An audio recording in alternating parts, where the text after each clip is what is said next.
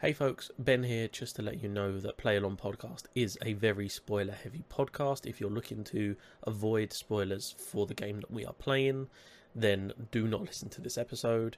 We will delve into a lot of detail about the plot of the game, so when you're ready to hear the plot, then please come back and listen then, and we hope that you enjoy nonetheless. This episode in particular is going to cover some very adult themes. We're going to be talking about self-harm, mutilation of a corpse, death, mental health issues, particularly psychosis. So if those are topics that you're not comfortable hearing about, then please do not listen to this episode. We want everyone to stay safe and don't want anybody to be distressed by what we talk about from the material of this game. We love you all, and thank you very much.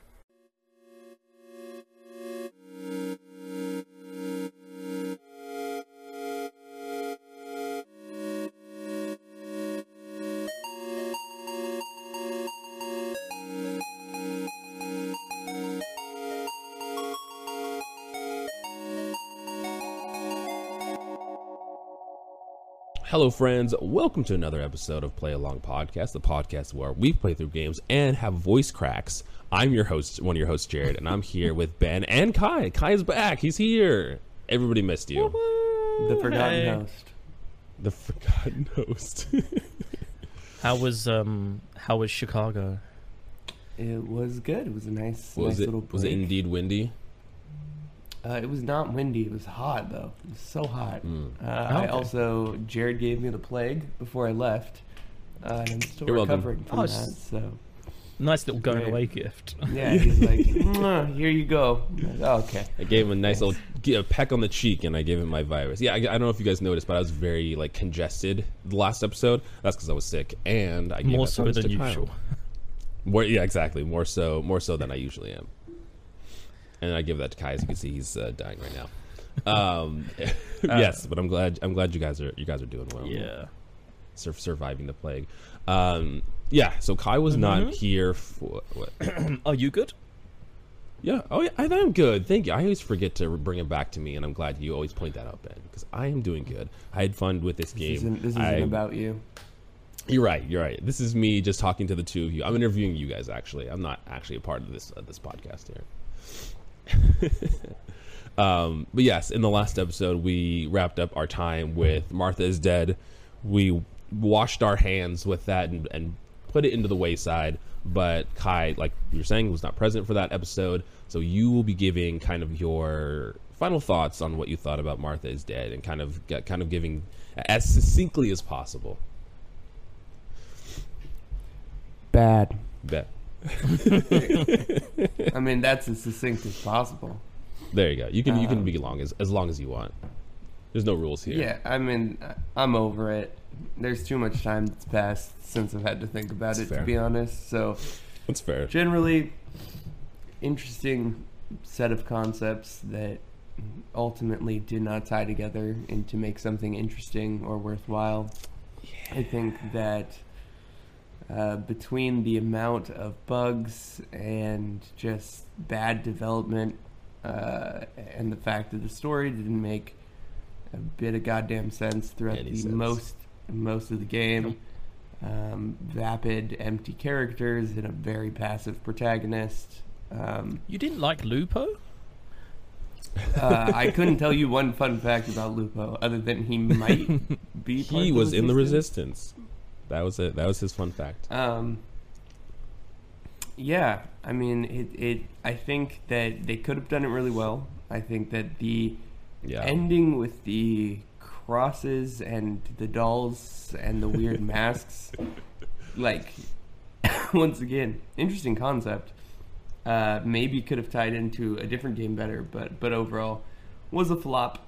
And it's sad. It's sad when that happens, especially with something that's a strong idea as Martha is Dead. Yeah. But ultimately did not deliver. And I probably wouldn't recommend it. It's to also weird anyone how... unless they were like, I want to play a bad game. I'm like, okay. I want to play a bad game with a confusing story and lots of bugs. Well, do I have the game for you? It's also weird how the puppets and the puppet theater were one of the better points of the game. Yeah. For illustrating some of the themes that it talked about. and it only comes up in that last like half an hour.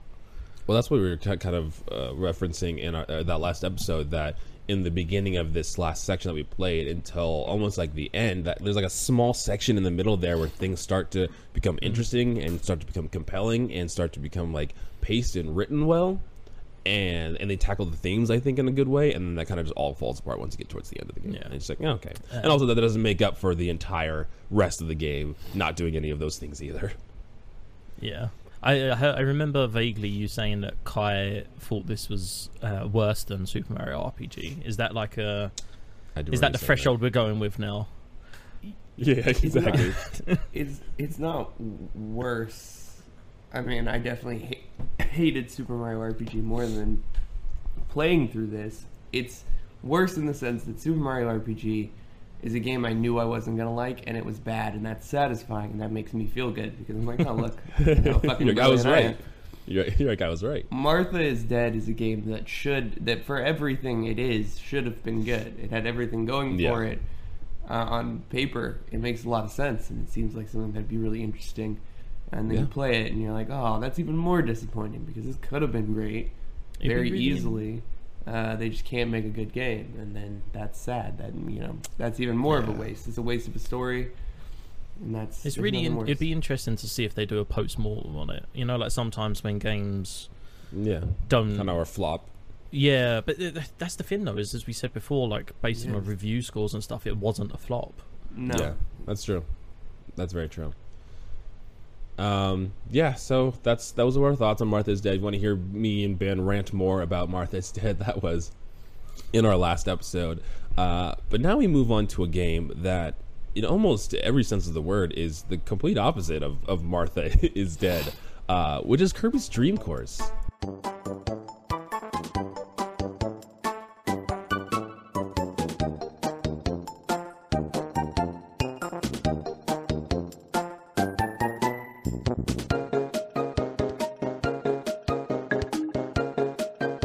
Ben, tell us a little bit about Kirby's Dream Course. Oh, okay. You're passing it off to me.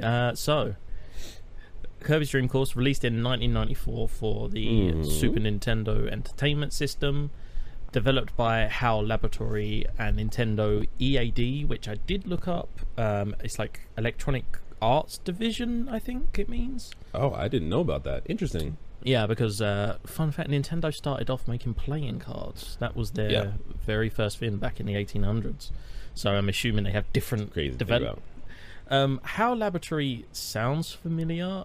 I feel like they were very crucial in like the golden age of Nintendo, like NES and SNES era. They're all Kirby games. Is it all of? Okay, well there we go. HAL Laboratory is responsible for the Kirby games. Yeah, it was published by Nintendo. And it is essentially a golf game in which Kirby is the ball, and how could you go wrong? How could you go wrong with that?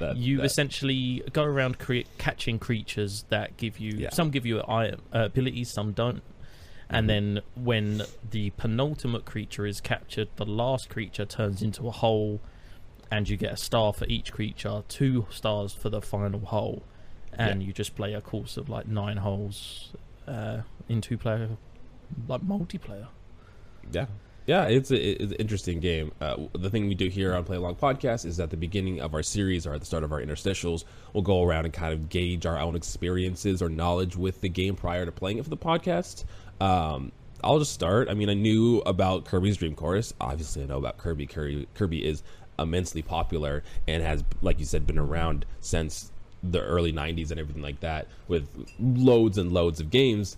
I had not played Kirby's Dream Course prior to playing it for the podcast here, but I definitely had heard about it. I've heard not like glowing reviews, like people like saying that like, yeah, it's pretty good, but not like saying like on the opposite spectrum when we were playing Super Mario RPG, where people were like, this is a classic, you have to play this, it's a masterpiece. I hadn't heard that kind of conversation from Kirby's Dream Course, but I didn't really hear any like negatives about it either. Yeah. What about you, Kai? What was your experience or exposure to Kirby's Dream Course, if any, before the podcast? Yeah, there we go. I had never heard of it. I know what a Kirby is. I was a Kirby main in Smash. I have Kirby'd. Because I was a basic bitch Kirby, man, for a very, very long time. I'm not anymore. I grew up You've grown out of your Kirby usage. But yeah, I mean, I didn't know this game existed, and it's interesting hearing someone describe it as golf. I mean, I guess kind of. Yeah. It feels more like pool. It has like DNA of both of those, but definitely I would say probably leans more towards pool than it does golf. See, I always equated it to golf. I don't know why. Just in my head, I was like, yeah, it's golf. Golf. Just because of the chipping, I think that's what made me sort of think of it. I think that's what it is. Yeah, and it's also called Dream Course. So that's true. That's true. For me personally, my first introduction to this was actually through Game Grumps YouTube channel. Yep. Someone in our Discord had pointed out that, and I was going to mention it as well, that the Game Grumps played this on their channel and loved this game so much that it launched probably one of the most amazing fan art projects that I've ever seen put together. Yeah, it's kind of wild. A bunch of fans, I can't remember how many, but it was in the double digits, basically got together and did a ROM hack of Kirby's Dream Course called Grumps Dream Course, where they replaced all of the creatures with references to Game Grumps. They edited the Kirby. When at the end of the course, the person who gets the hole last goes into like a spaceship and shoots up. Yeah. And Dan made a comment about how it looked like Kirby was flipping somebody off, and so they programmed the sprite to be flipping somebody off while they were going up in the spaceship. Oh, it's there was like over 100 courses. It's a fucking funny series. It's fantastic. Watching the two of them play it and get frustrated at one another is fantastic. Yeah, it's great. And so that was the first time I heard of it, and when we finished Martha is Dead, or when it was getting towards the end, I was like, what do I play? Yeah. We need a palette cleanser. And then I found out that Kirby was on the Nintendo Switch Online, and I was like, well, you can't go wrong. We all have Nintendo Switch Online, so yeah, it's worth checking it out. I was just looking as well at HAL Laboratory, like what they've made. Mm-hmm. They've done all the Kirby games, like you said. Mm-hmm. Pokemon Snap, Pokemon Stadium, the original Super Smash Bros, Kirby 64. They did all the way into like the Wii, but that was mainly Kirby stuff. I think they had a game just the last couple of years come out. I think it was called Part-Time UFO. I'm pretty sure that's HAL Laboratory. Part-Time kind UFO, of like, 2020. Kind of like a little stacking. It's like you play as like a little UFO, and you're like stacking objects and trying to not make them fall down. It's cute. It looks fun. I think it's on Switch. But yeah, all of those games from the 64 and the SNES that you remember. I totally forgot they did Snap. They did Earthbound? Earthbound. And they did Mother 3 as well, which was always cancelled while they were working on Mother 3. But yeah, so they've been around. They know their stuff. Mm-hmm.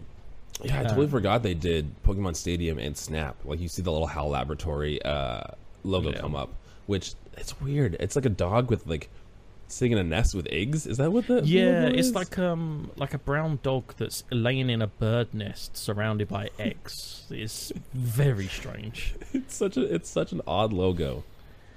I'll find it here. Oh, there it is. Yeah, all those egg laying dogs that we're familiar with. Yeah, you know. Yeah. Okay. Yeah, exactly. But yeah, getting into, we're kind of talking about it using the verbiage of this being Kirby Golf, and like Kai was saying, I think sometimes it leans more into pool, but kind of the game play loop, as Ben was saying before, is that you have a set of courses that you can do. And I think it's only 8 holes. I think it's not even 9 like normal golf, which is fun. Okay. Yeah, it's only 8. But each round will consist of the overall objective is to collect as many stars as possible. The one with the most stars at the end is the winner. Each course you will run into enemies. Those enemies will either grant you stars, or they'll grant you abilities. And then, like Ben was saying, the penultimate enemy that you hit will then open a portal, which, if entering that, will end that round and also gain that player 2 stars. Mm-hmm. Very straightforward. Not a lot of I say not a lot of complex mechanics, but it took a while to learn everything at first. Well, so because it starts off like you have the normal shot, and then if you press down, you get the long shot. and then you can press up to go back to the normal shot. You press it again and you get a chip shot, and then you can start doing things like you can add spins so that after you land you move to the right. And we only found out on the last course that you can also, on a chip shot, you can hold B and push and up you can and move down it closer to get like backspin. It's like back and top spin, and then after you do the shot, if you've put spin on it or anything like that, this meter goes up and down, and you have to press A where you want it to basically be how much spin, and then it has a power gauge. You press A to start, press A to stop. Well, I don't know about you guys. There was a surprising amount of strategy to this game. Like, I was not expecting it. No, 100%. It was interesting with this game because, like we were saying, it's almost the opposite of Martha is Dead. We went into Martha is Dead having like this level of expectation and interest in the narrative, and it kind of fell short. And I really had no expectations for Kirby's Dream Course. Like, I was like, oh, this is going to be, I mean, it's a game from the mid-90s or so. You know, we've played some of them there, and they've been hit or miss. But I was like, wow, this is like pleasantly surprised. Like, I really enjoyed the time I spent with that game. And like you said, it was like more complex than I thought it was going to be. Yeah, because the problem is, like, it's the fact that last creature becomes the whole. And right. So you so end it's like, up where do you want that to pop up? Exactly, and you end up in a predicament where if the person you're playing against is closer to that last creature, you're like, well, if I capture this one, that's going to give them an advantage. And we didn't even mention there's also 2 mechanics in the game where you can steal stars from the opposing person. That fucking button, the sun and moon buttons. So the simplest one is simply to go over their star, and then it will switch it into your color. But some courses, some holes have it. The second course is all about this Mr. Shine and Mr. Bright mechanic that essentially swaps the number of stars between the 2 people. And the button doesn't have infinite use. After a certain amount of uses, it will go out and not be able to use anymore. Kai, you've been very quiet. What did you think of the mechanics of Kirby? Yeah, I thought they were. This is why I need to warm up to talk.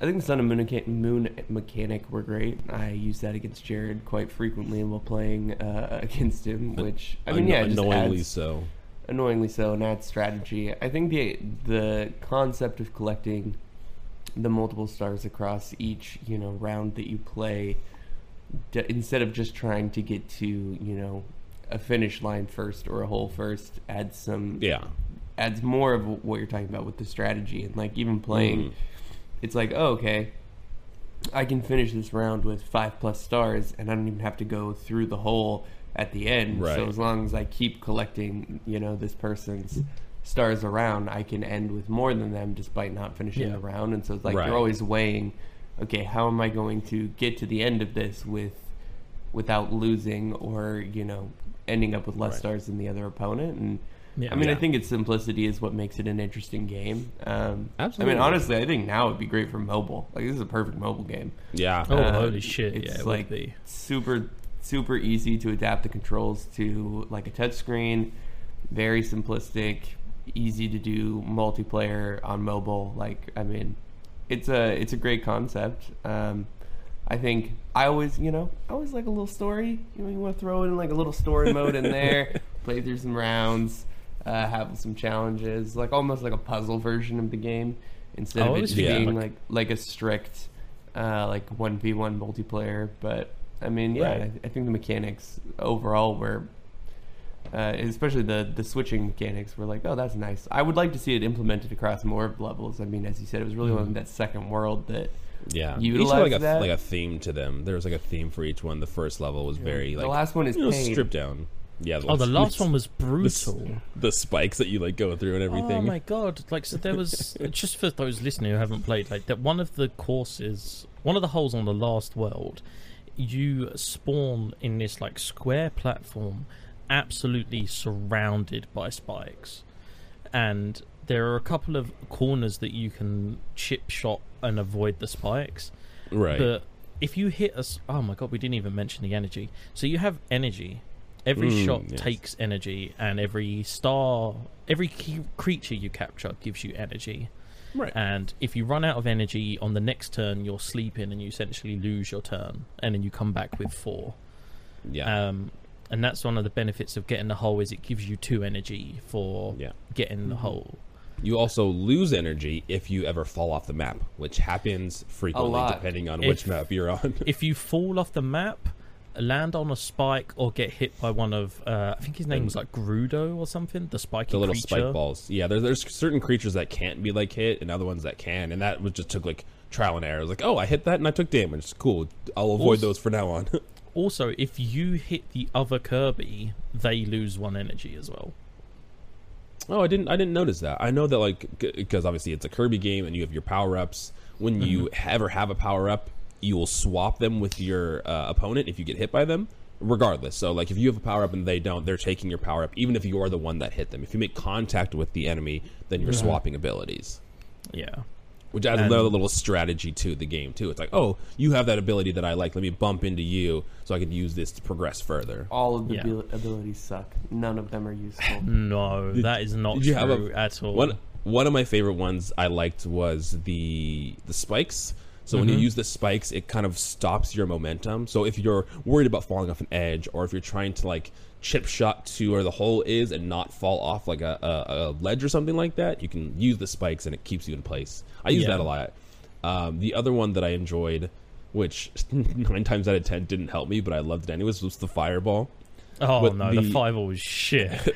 What the fireball does is essentially, you know, you can use these abilities once you hit your shot, and then in between you actually hitting the shot and Kirby stopping its momentum, you can press B and then use the ability at any time. The fireball just kind of gives you a rush forward momentum, but unfortunately it does have a lot of speed to it. So if there is any kind of incline, or if you're near an edge, you're flying right off of it. I mean, that's most of them. Tornado. Yeah. The jump Tornado. one. Yeah. You're gonna go off the map. For me, my personal favorites, I always got the umbrella. Hated the umbrella. Oh, the yeah. umbrella. I thought you were saying that was your favorite. I was like, I didn't know the umbrella. That's a weird choice. No, the umbrella is awful. There was one that's like a speed boost that sets you into this like fast roll. Yeah, that like was quite tire. good. Yeah, the tire. The ice one is crap. The electricity one is crap. And I think those ones, like, there is the ice and the electricity, and I think those are more used as like offensive ones. So if you're near someone else and you use the electricity, it does take the energy away from them. It also hits them, so if they are near a ledge or they are near spikes, you can kind of bump them into something else, and they'll take even more damage too. For me though, my favorite was top 2 was the rock. The rock ability is awesome. Because the porcupine is good because it gives you a spike, so if the Kirby hits you, they lose energy. The problem with the porcupine is that if you have momentum, it does slow you down, but it isn't instant. So there were times where I'd gone up an incline and was worried about falling off, so I tried to porcupine, and it slowed me down a bit, but I still carried on. The rock drops you straight down. And see, like, I have that exact thought, but like opposite. You know, I use the porcupine if I was like falling off a ledge or going somewhere, and it does have, like, if you are doing a chip shot, it doesn't just drop you immediately. There is a little bit of like layover that happens, but I noticed in the rock trying using it, if you are on an incline, the rock will slide down where the porcupine doesn't. So I know it's like, oh, I'll just stop myself from falling, and I still would fall off a ledge because the incline where the porcupine sticks you to the side of it. But the best one by far, I don't know if you got it in your playthrough, the best one by far is the UFO. The UFO I is never got the fucking UFO. Brilliant. Interesting. So Tornado is a good one. It's hit or miss because Tornado will knock the Kirby flying and take energy off of them. But it's also like crazy that you can't control the movement of the UFO. The Tornado. You can try and move it left and right, but it's very hard. It's not very... It doesn't work very well. No. But the UFO is a 10-second power-up where Kirby flies in a UFO at whatever height you press B, and then you use left and right to turn yourself at a 90-degree angle, and you can just go where you want to. Oh, that's genius. I did not experience it. I played this so many times. I never got the UFO. It was only on the last course that I got the UFO, and I was like, this is fucking brilliant, because I did it on the floor because Ellie was like 5 or 6 stars ahead of me, and I had this UFO, and I just went around with the UFO and got like 3 of her stars. Oh man, so many instances of that happening. Oh, and then when I went up an incline and I was like, oh, I want to use the UFO, I pressed B, but I stayed at that height. Oh, so interesting. I was going around at that height on the UFO, which meant that I could stop myself going off of the ledge that I was about to fall off of. So I flew myself back onto the course and like came that's down. Genius! Oh, I've never experienced that. That's crazy. The UFO would have been very like, helpful. Yeah, yeah. The many times of us falling off the ledge. Yeah. So I mean, I'm trying to think what other. The other thing that surprised me, I don't know if you guys picked up on this, is there's a surprising amount of physics to this game. Yeah. Like I didn't expect it. I thought it was a 94 SNES game, but there's momentum.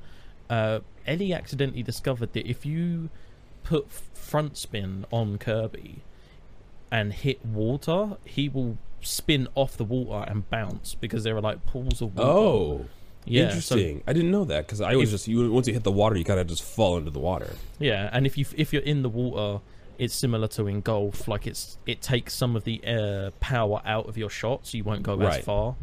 But no, she put front spin on it and accidentally did less power than she wanted. Landed on the water and bounced off the water and carried on going. That's kind of crazy. I mean, there's other like environmental, I guess, hazards like that too, because there's sand, and the sand just completely destroys your momentum. Oh yeah. So if you're rolling through and you hit the sand, it's almost like an immediate stop. There's this like grass that has arrows pointed in a certain direction, and if you're rolling against those arrows, not as much as sand, but it is going to slow that forward momentum. It doesn't stop you. Right, yeah. So if you go with the arrows, it does give you a little bit of boost going forward too. Which is interesting. I tried to go across it, so they were pointing to the right. Oh, interesting. And I tried to go up, and they pushed me over to the right. It was only slightly, but they did push me over. There's also air vents that will lift you. Oh my gosh! Oh, the fucking air vents. Well, there's a round that Kai and I played, and there's a vent that's kind of like tucked away in this like surrounded by kind of inclines, and he got into it and then used the ice power, which does hit enemies, but it does like give you slide a little bit, and so he just kept sliding down, hitting the air vent, sliding and hitting the air vent. And it was like 5 minutes of I was just watching this to the point where we thought like, did we just like break the game? Like, is the game okay? Like, you can end up in these situations. There's one of the courses where it's essentially just a long rectangle that is bumpy, and it has these green gel pads at either side, and when you hit a gel pad you will bounce. And there were times where I just kept bouncing against opposite gel pads, bouncing backwards and forwards until I lost momentum and then gradually stopped in the middle. But I remember seeing it on like on the Grump Stream course, especially where they had like 100 courses. There were times where, like, especially Aaron, it was always Aaron for some reason, seemed to get stuck in these loops where he was just bouncing backwards and forwards. And there are also arrows on the floor that will push you in a certain way with a little bit of speed. There are boost pads that give you an absolute like fucking rocket of speed boost and sends you flying. So most of the time off ledges or into enemies that you don't want to be off the course. Yes. Yeah, exactly. I want to talk a little bit about the ability swap thing because, like you said, it does add an interesting level of strategy to it. I played this with my wife Sarah, and she actually ended up really enjoying it. Like, we played a lot of this game, and she's like, "Let's play Kirby's Dream Course again." So it was really fun to have her get into this game and it be competitive. But like when Kai and I was playing last night, one of the strategies that you could use is just like, oh, I'm just gonna let him collect all the stars, and then I'll hit the button when he does. And I was like, I didn't even fucking think about that. Like when we were playing, we were just each, like when me and my wife were playing, we were just each collecting stars, and then if one of us was behind or something, like, oh, I'm gonna hit the button so I can take all your stars. Yeah. Kai's just like, no, I'm gonna let you collect all the stars, and I'll just switch the button when you do. And I was like, God damn it. And we'll talk about that a bit more later on, because that was one of the things that caused arguments in my household, because that was, especially on that second world where it revolves solely around that button, that was a big point of contention. Oh, it really was. Jesus. But did you know, I don't know if it happened to you, when you ability swap, right? So you can you can use, even if you use your ability, after you ability swap or gain a new ability, you can use it again. Mm-hmm. So there were instances where I would my other favorite ability tied with the UFO is the fucking Kirby super jump fin, where he just throws his hands to the side and jumps up in the air. I love that one too, especially on some of the late. Yeah, the animation is adorable, but especially in some of the later levels that have like they'll start to add a sense of verticality. Like being able to just like launch yourself up there is really nice. Yeah, it's brilliant. So I remember using that to get some distance on my shot, hitting Ellie, who had the tornado ability, and then I was able to tornado and get towards the hole because the hole had been opened up ready for the end of the course. Yeah. So that's kind of cool because it means that you can, because you start to learn like, oh, okay, the enemy that looks like a Beyblade. I'm insistent that was a Beyblade. You know the fire guy that gives you the fire ability? Yeah. It looks like a fucking Beyblade. It's funny that you mentioned this because I was just telling Kai last night. There's actually a Beyblade game on GBA that we used to play that looks exactly just like this. Like it looks just like it looks just like. I mean, it's the mechanics are kind of like keep the Beyblade on the track, so it's not similar in gameplay, but in like the stylistic and art style, it looks just like this. That's crazy. But yeah, so you can sort of chain these fins where you're like, okay, I'm gonna go and get this, and then there's also a creature that gives you a random ability. Like you'll hit it. What it's like a little like vending machine guy or something like that. Has a question mark on his belly. Yeah. He's got like this. It's like a roller with question marks on, and it goes around. When you hit him, you get this like fruit like machine, roulette of all slot the abilities, machine ability, and you press A to stop it, and you'll get a random ability. But it means you can do things like you can try your luck and you can use an ability to get to him and then hope you get an ability to extend your shot and like carry on somewhere else. With the UFO ability, did you get that from the random one or did you get that from the little UFO guy that was in like the very last level? It was from the UFO guy, I see. Yeah. In those, like in hovers that above. Yeah. In that round, that UFO guy always ended up being our, the one that turned into the portal. Like we always got everything else before him. So and then neither of us wanted to deal with him. I got that accidentally because I got one of the creature, because he was like, there was like an incline either side and then a flat ledge, and then he was hovering above that ledge quite high in the air. Yeah, and there's spikes on both sides of him too. Yeah, and I managed to have that jumping ability and got near him and was like, oh, I wonder if I can get him with the jump. Jumped, got him, and I was like, oh, okay, right. That's cool. I tried to get him with a chip shot, and the chip shot doesn't seem to go like just high enough. You have to like use the ledges to try and like get some verticality on it and get some time and get him. We never really tried. I just assumed like, that guy's too high and we're not going to be able to get him. We'll just get everything out. Too distracted by all the other things and trying to beat each other, especially like the ladder level.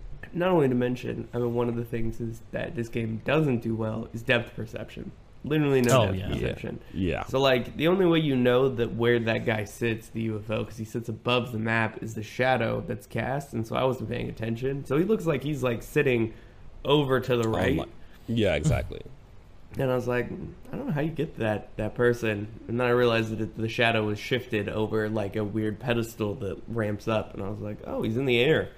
That's weird. None of the other enemies are like that. Yeah. Okay. He's the only one, I think. He is the only one.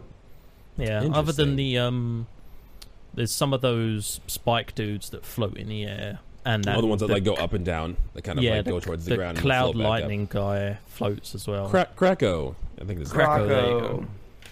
Krako. No, Krako's that fucking shitty thief guy from Super Mario RPG, isn't he? Yeah. The one who stole all our inventory. Was his name Krako?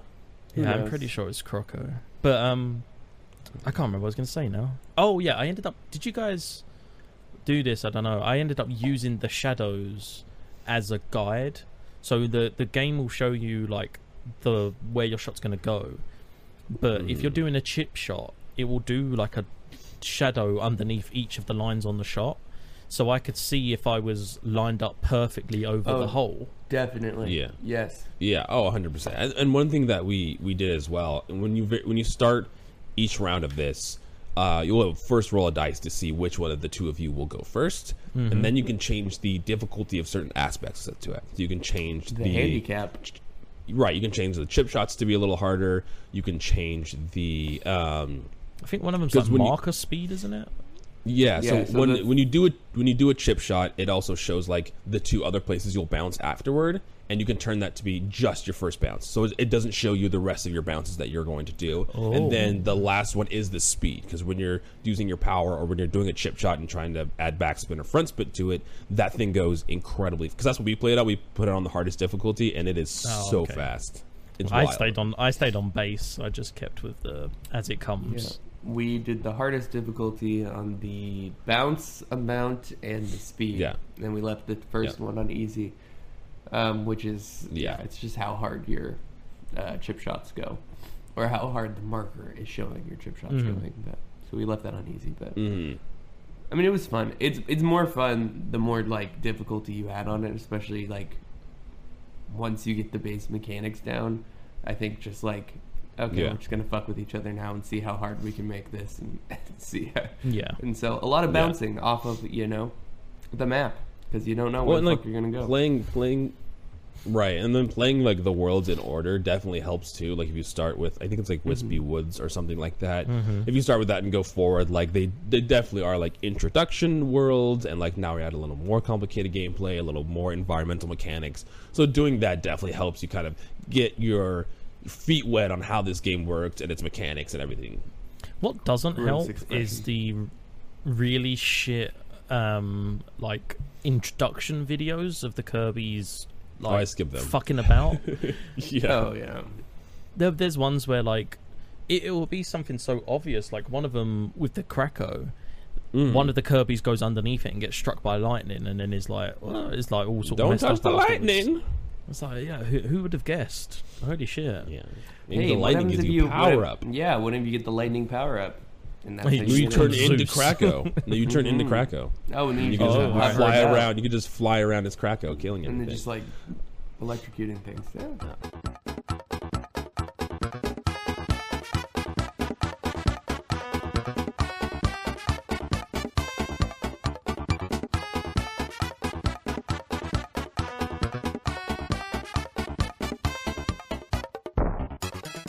One thing that I had not like a ton of issue with, because like once I played a little bit I kind of got it, but the controls aren't like super tight either. Like Ben was saying, like moving the analog stick up and down changes your shot, whether it's the normal shot, the long shot, or the chip shot. And then the left and right controls are inverted, so moving the analog stick left and right moves Kirby left and right. Was your controls not inverted?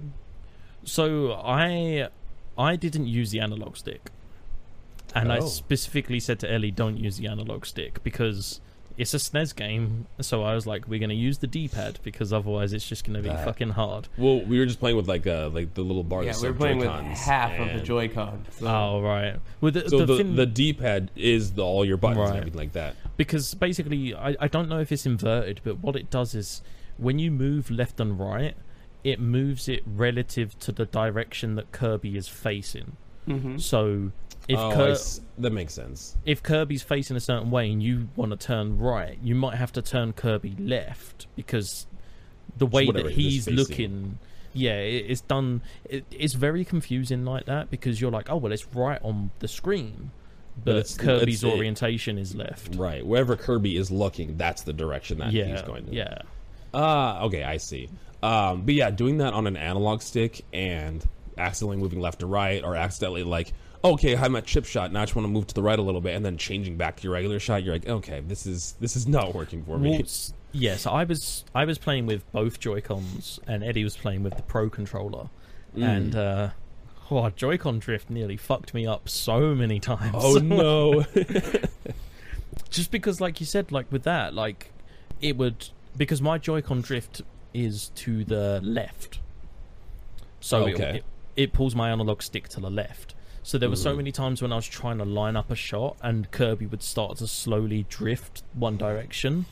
The greatest handicap of them all. Oh, mate.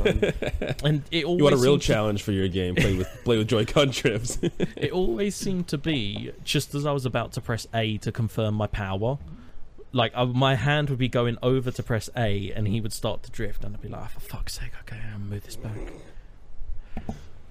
Oh, that's awful. That sounds, I think, like, sounds interesting.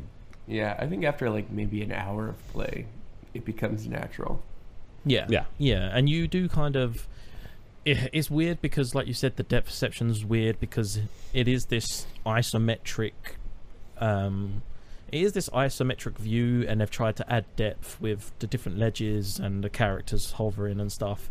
Yeah. And that's when I just started to rely on the shadows. Like, come the end of the first world, I was just like, okay, the shadows from the markings and the shadows from the creatures and stuff is how I'm going to get around this. Yeah, it's kind of the best way to kind of gauge where you are on the map and where everything else is, because trying to rely on your own eyes and the depth perception is like, yeah, okay, you're just going to miss. Cool. So, especially when you're close to things. Like, I've definitely been, like, something relatively close to me, and I thought, like, my line was lined up, and I hit the shot, and I just, like, go right past it, and I was like, okay, cool. That's fun. Yeah. I'm curious, because I'm assuming, Kai, I'm assuming you only played this with Jared. Mm-hmm. Mm-hmm. So I'm curious, this might be more for sort of me and Jared then. Like, how did your other half get on with this, Jared? Because she's not massive on games, is she? Yeah, it plays a little bit, but not a ton, and especially like older stuff like this. Most of the time, they're fairly difficult, and just because of the age of the game and everything. But I think Kirby's Dream Course is, I think, with its simplicity, holds up pretty well. And once we had that like first hour of gameplay, like she got it, and it was fun. And now we're still like, even though we're like done with the game, like let's play some Kirby's Dream Course. And I was like, cool, yeah, let's do it. And it's kind of like a fun, almost like a fun little party game. Almost. Yeah, you just like play it for like an hour or so. Not you, if you've played it like the length that we've played it, you've experienced pretty much everything. You've experienced everything the game has for you, and then that's really it. It feels like the mini game of a Kirby game. Yeah. It definitely. And that's fine. That works. Yeah. And I mean, my experience, because I played with Ellie, she's getting into games more now. She's currently on her like third quote unquote actual game. She's playing Uncharted. Real gamer. Yeah, she's playing Uncharted 4 at the minute, having done Guardians and Spider-Man.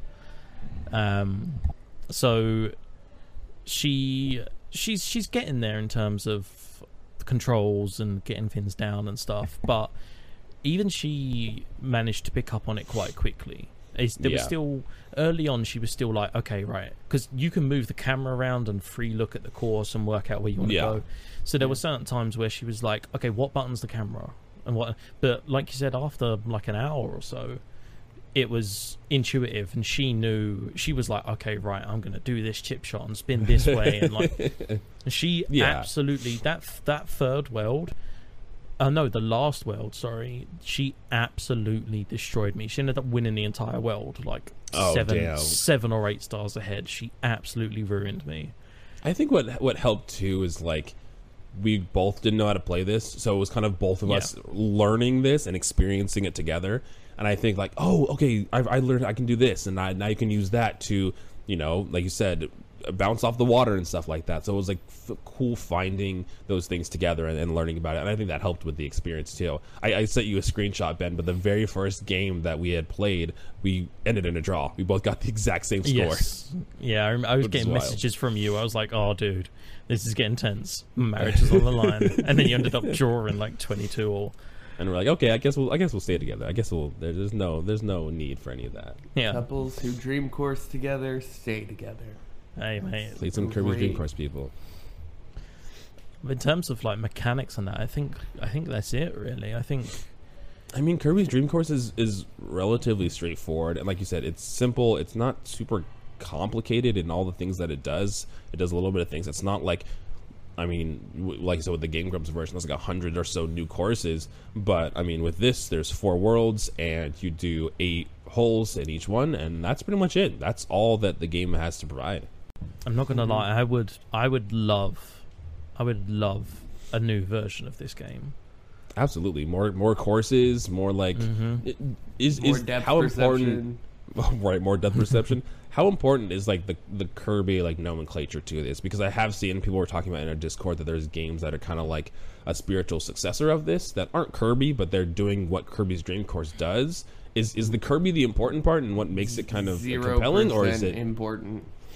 Yeah, for me personally, I got to agree with Kai. Like it's more about the gameplay. Like, don't get me wrong, there are times when I look and I'm like, oh, like the animation of him jumping, fucking adorable. But at the same point, I don't need that in my game per se. As long as it's got that like, it feels weird calling it strategy, but it is like that strategy to it. There's a little bit of strategy to it, yeah. Yeah, like the mechanics of like, oh, okay, I've got the ability, I can swap ability, things like that. Like, I'm here for the gameplay. I'm sure there are people that are drawn to it because it's Kirby, but right. I think I fall into both of those categories. I think that obviously the gameplay is what's interesting too, but I think it being Kirby adds like a level of charm, and people would probably go to this more than a spiritual successor because it is Kirby. Obviously, Kirby's more well known than something else. It would also be interesting to see. I guess it kind of is. I was going to say it'd be interesting to see because the whole idea of Kirby is that he like eats things, doesn't he? Yeah. So it'd be interesting to see if like an updated version of Kirby Golf could incorporate that in some way. Like I guess you collecting the creatures is kind of like, oh, he's eaten this creature and got the ability. That's kind of what I was thinking, is like that's like this version of like Kirby absorbing the ability, like just running through the enemy or hitting a partner and swapping. That's this game's version of that.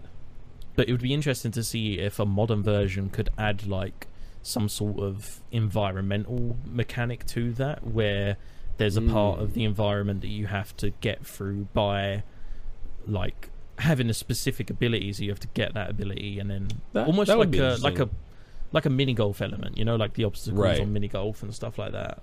Well, that brings up an interesting conversation too, because we kind of already talked about like depth perception, but is there anything like that you think a newer version of this or like a remake or whatever could add on to benefit the overall experience? More Kirby's. Give me more characters to play as. I want to play as Waddle Dee. I would say go for the Mario Golf way of how that works. So Mario Golf is it works as like a 3D third person thing. So you see the whole character and you're behind them. But then there's also a button where you can switch to a top-down view and you can see the entire course, and you can plan your shot that way using this bird's eye view of the course. So it'd be kind of cool. I guess you'd have to like color code the verticality and be like blue is flat and then red is elevated, or like kind of, because if you're looking at a top-down view, you're not going to tell what's fucking higher than what. Like. And this one's like isometric. You're not top-down specifically, but there's enough of an angle where you can see verticality. Yeah, but I mean, something like that would be cool. And just updated mechanics. Like I want something new, because I mean, the fact that they managed to program all of this kind of like pseudo physics into the game on a SNES is it's quite crazy for the time. So I really continue. No, I was going to say, you know, given that we now have the Switch, it'd be interesting to see what kind of mechanics they could introduce based on the Switch. Yeah, but I think your like idea of like the environmental barriers that you would need an ability to like progress, like maybe you're in I don't know, like a forest level, and after you defeat all the enemies the portal opens up, but it's like behind like a wooden gate, and you have to have like a fire ability to pass through that to get into the hole. So it's like the two people fighting to get that ability specifically so they can progress into the hole, and then the level of strategy and deciding that, okay, do I even need to like go in the hole? Do I have enough stars where it's like, if you end this round first, like I'm perfectly fine with that. Or even like torches on the wall or something that you could, if you don't have the ability, you can be like, okay, I'm going to swallow the torch and I've got the fire ability, and now I can go. Interesting. You know, like it doesn't necessarily have to be a creature. It could be to introduce that swapping mechanic. Right. I just realized, I think the big thing I would say for a modern version is theme it around Kirby, because we haven't said it, but the levels are kind of very generic. There's just a star background and it's like floating in this weird void that just kind of exists. And nothing about it other than the sprites says Kirby to me. Do you know what I mean? Like, it's not... I mean, even the sprites don't say Kirby. I mean, really, they only stand around as Kirby's, but as soon as you use them, they just turn into balls. They're just orbs. I thought the backgrounds were like these detailed, like animated, like waterfalls and forests and stuff like that. I thought it was... Were they? I swear they were just like blank color. It's very possible. I don't remember there being some kind of like pixel artwork that came in it. Yeah, I don't think Kirby is important to this game, which I know we covered a little bit, but like there was like skies and stuff. Yeah, you could remove the word Kirby from the title and tell me this was Whirly's Supreme Golf Course, and I would be like, oh, okay. Like, as someone who's not connected to Kirby, like, I don't give a fuck. I don't care. This is a Kirby game. You'd be like, man, fucking PGA 2023 looks fucking weird. yeah, this is odd. Yeah. I mean, I know that the game is old, but like, you know, I don't think Kirby plays. There's no story. You're not getting a character, so it's like, who the fuck cares if it's a Kirby? It's like, I mean, I think it being Kirby adds. I mean, I don't know how successful this game was back in the day, but it's the reason why people are still talking about Kirby's Dream Course and not Billy Bob's Dream Course. It's because there's Kirby attached to it. I mean, the mechanics are interesting with both, but is the Kirby attachment to it. Is that true, though? Is it just a fun game with a good mechanic? And if it was something like Whirlo's Fun Course, would we just be talking about Whirlo's Fun Course today? And it's just like, we assume because it's a franchise and an IP that people like, that's the reason people gravitate toward it. But like, playing it, it's a fun game. It's an interesting concept. And like, that might be like why. Yeah, continue. I mean, I think when you're talking about like adding things to it, like I wouldn't. Like, the simplicity is what makes the actual strategy of this game work. You have very limited options on what you're able to do, and that is good because that means that it's easy to think through. Okay, these are the different options I'm going to take. When you start adding things to it, like when you're saying like, oh, we're gonna lock the portal behind a forest, then you have to get the fire. Then you start getting in yourselves way and in the game's way of being like, okay, you can approach this however you want. That's fair. Because once you start adding those environmental stuff, it's like, oh, well, you have a very clear motivation. You have a very clear way of having to do this thing rather than doing it any way you want to do it. That is going to benefit you in the end. So, I guess I didn't think about that. Like, with this game, there's a lot of openness to how you tackle the goal or the problem, which is get stars and get in hole. Where if you start introducing like stuff like that, where it's like locked behind a gate, then you're kind of being pushed into this linear solution of like, I guess you still have options in which, like, if like how Ben was saying, if there's like torches, then you have some other options, but ultimately it's still you have to do this one thing. Yeah, I can see that. And the motivation is the same for every level, right? Like, it's like you can expect the exact same result every time. I'm going to hit all the enemies until I get to the second to last one. That unlocks a portal. If you start changing that, then people have to figure out, you know, okay, what's my approach every single level? And that gets tedious. But if you're like, okay, we have an understanding that this is the goal. Right. I mean, Angry Birds is a perfect example of this. That was something that was incredibly successful that followed this exact same formula, right? It's like, okay, it's a physics-based game, very easy to understand, very easy to play. You have one goal: kill all the pigs, knock down, you know, the fucking whatever, fortress. And I mean, that game was so fucking successful. They made a bagillion like levels of it, and it worked every time because it was like, oh, I instantly know what I'm supposed to be doing, and I only have a limited amount of options to do it. And it's like that's a recipe for a good time. Right. It's not going to be narratively interesting. It's not going to be, you know, that's not Last of Us. That's not the goal, right? Right, exactly. That's not the intention for it. It's also what made it. It's also what made it accessible because you can play it as like a 4-year-old and get the same amount out of it as you can as a 40-year-old. Yeah, that's true.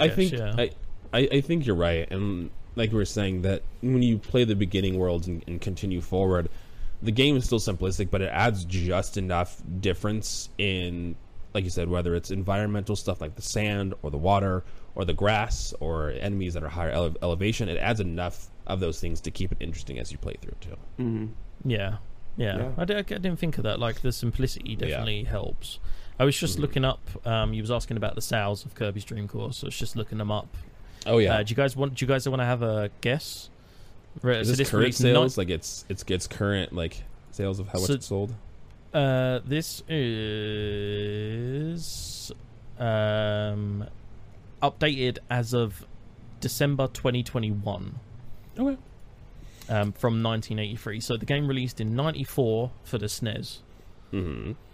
How many copies do you think it sold? 1.3 million. I'm trying to also think what else this came out on, because I think it was just a virtual console. I'll give you some. So it's on the 3DS. Okay. It's good 3DS too. So just as like a just as a reference, 1992 Kirby's Dream Land came out, sold 5.1 million copies. Okay. Kirby Pinball Land came out in 93 for the Game Boy, sold 2.19 million copies. But then there are also things like Kirby's Dream Land 3 came out for the SNES and sold 0.076 million copies in Japan. Holy shit. Okay. 3.7 million. Final answer. I'm going to go 4.12. Boy's just so wrong. 0.59 million copies. So 590,000 copies. Yep. Okay. This is what also threw me off. Nintendo Power reviewed this game. They gave it a 3.2 out of 5 for graphics and sound, a 3.3 out of 5 for play, a 3.6 out of 5 for challenge, and a 3.7 out of 5 for theme/fun. Interesting. That's a very well-rounded review. It also feels a little bit rough on Kirby. I'm not gonna lie. Like, I mean, it makes sense though, because at the time, like, games were all about the challenge, and I mean, goddamn, have we learned that shit the hard way? I mean, between stuff like Castlevania, and like people loved that shit, they ate it up. I think it was just like a cultural thing at that time that it was like, oh, games have to be hard, and it's like, this isn't hard, and that's what works. That's at least what works now, right? Is it's like, oh, but this brings me back to like, how much did you say this game sold again?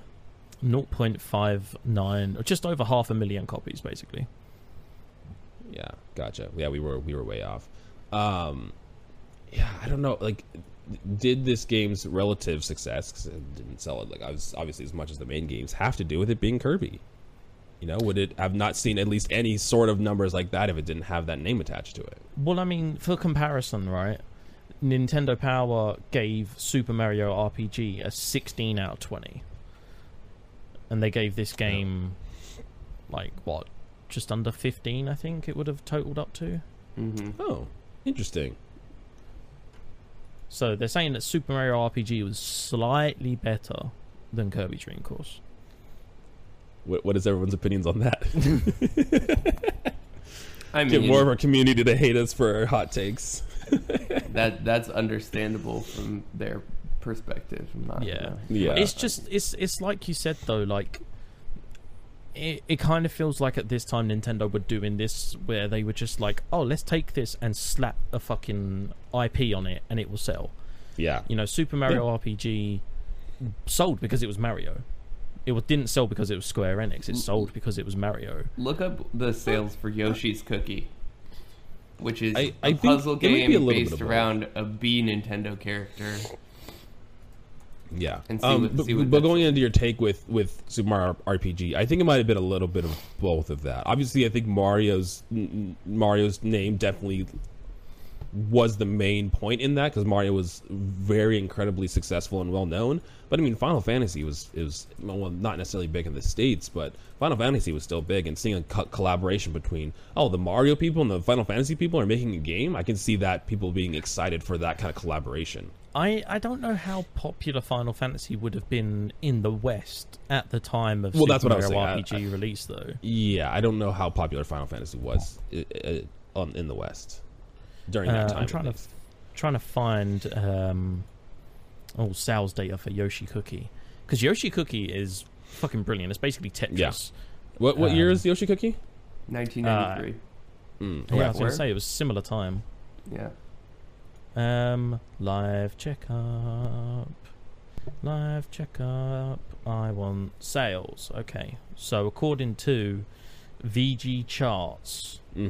As of the 8th of January 2019, it sold 1.12 million copies in total. That's wild.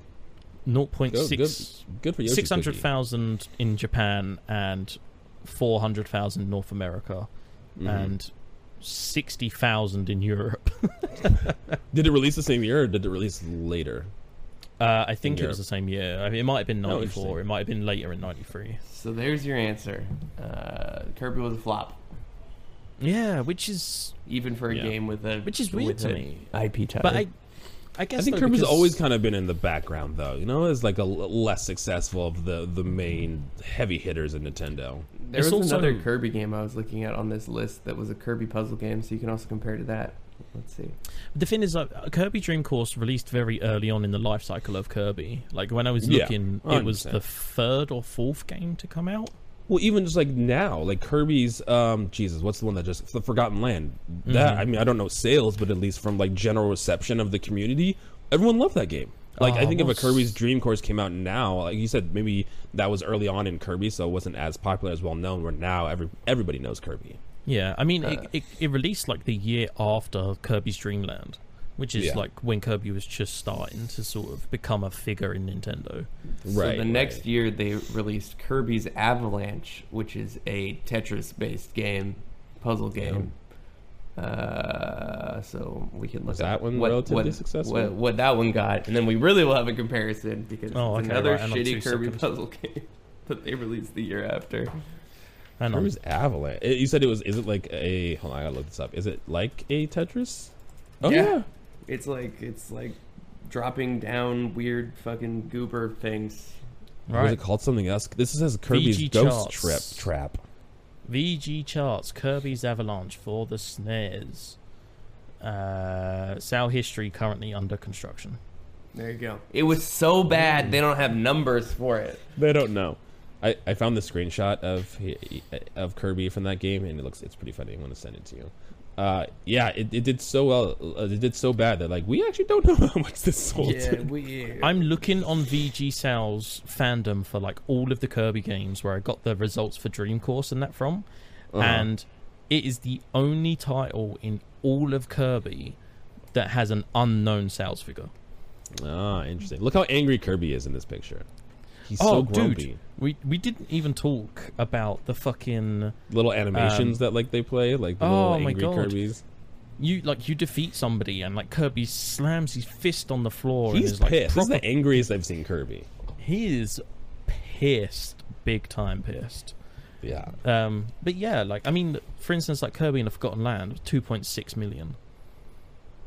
And that just came out this literally 2020 too. Year. Yeah, okay, that's why. Crystal Shards, 1.7 million. So, but I mean, at the time, this is what's weird that Kirby Pinball sold just over 2 million copies. Well, there's a thing. I think there was like a resurgence. Resurgence. There we go. There was like a resurgence of like pinball games. Because I remember playing a lot of those for the Game Boy and Game Boy Advance, like the Pokemon pinball one. Maybe that had to do with it. We love a good pinball game. My true OGs remember the fucking pinball game on Windows. That was like, oh yeah, that was a classic. Yeah. Do you guys have any other talking points of Kirby? Do you have anything else?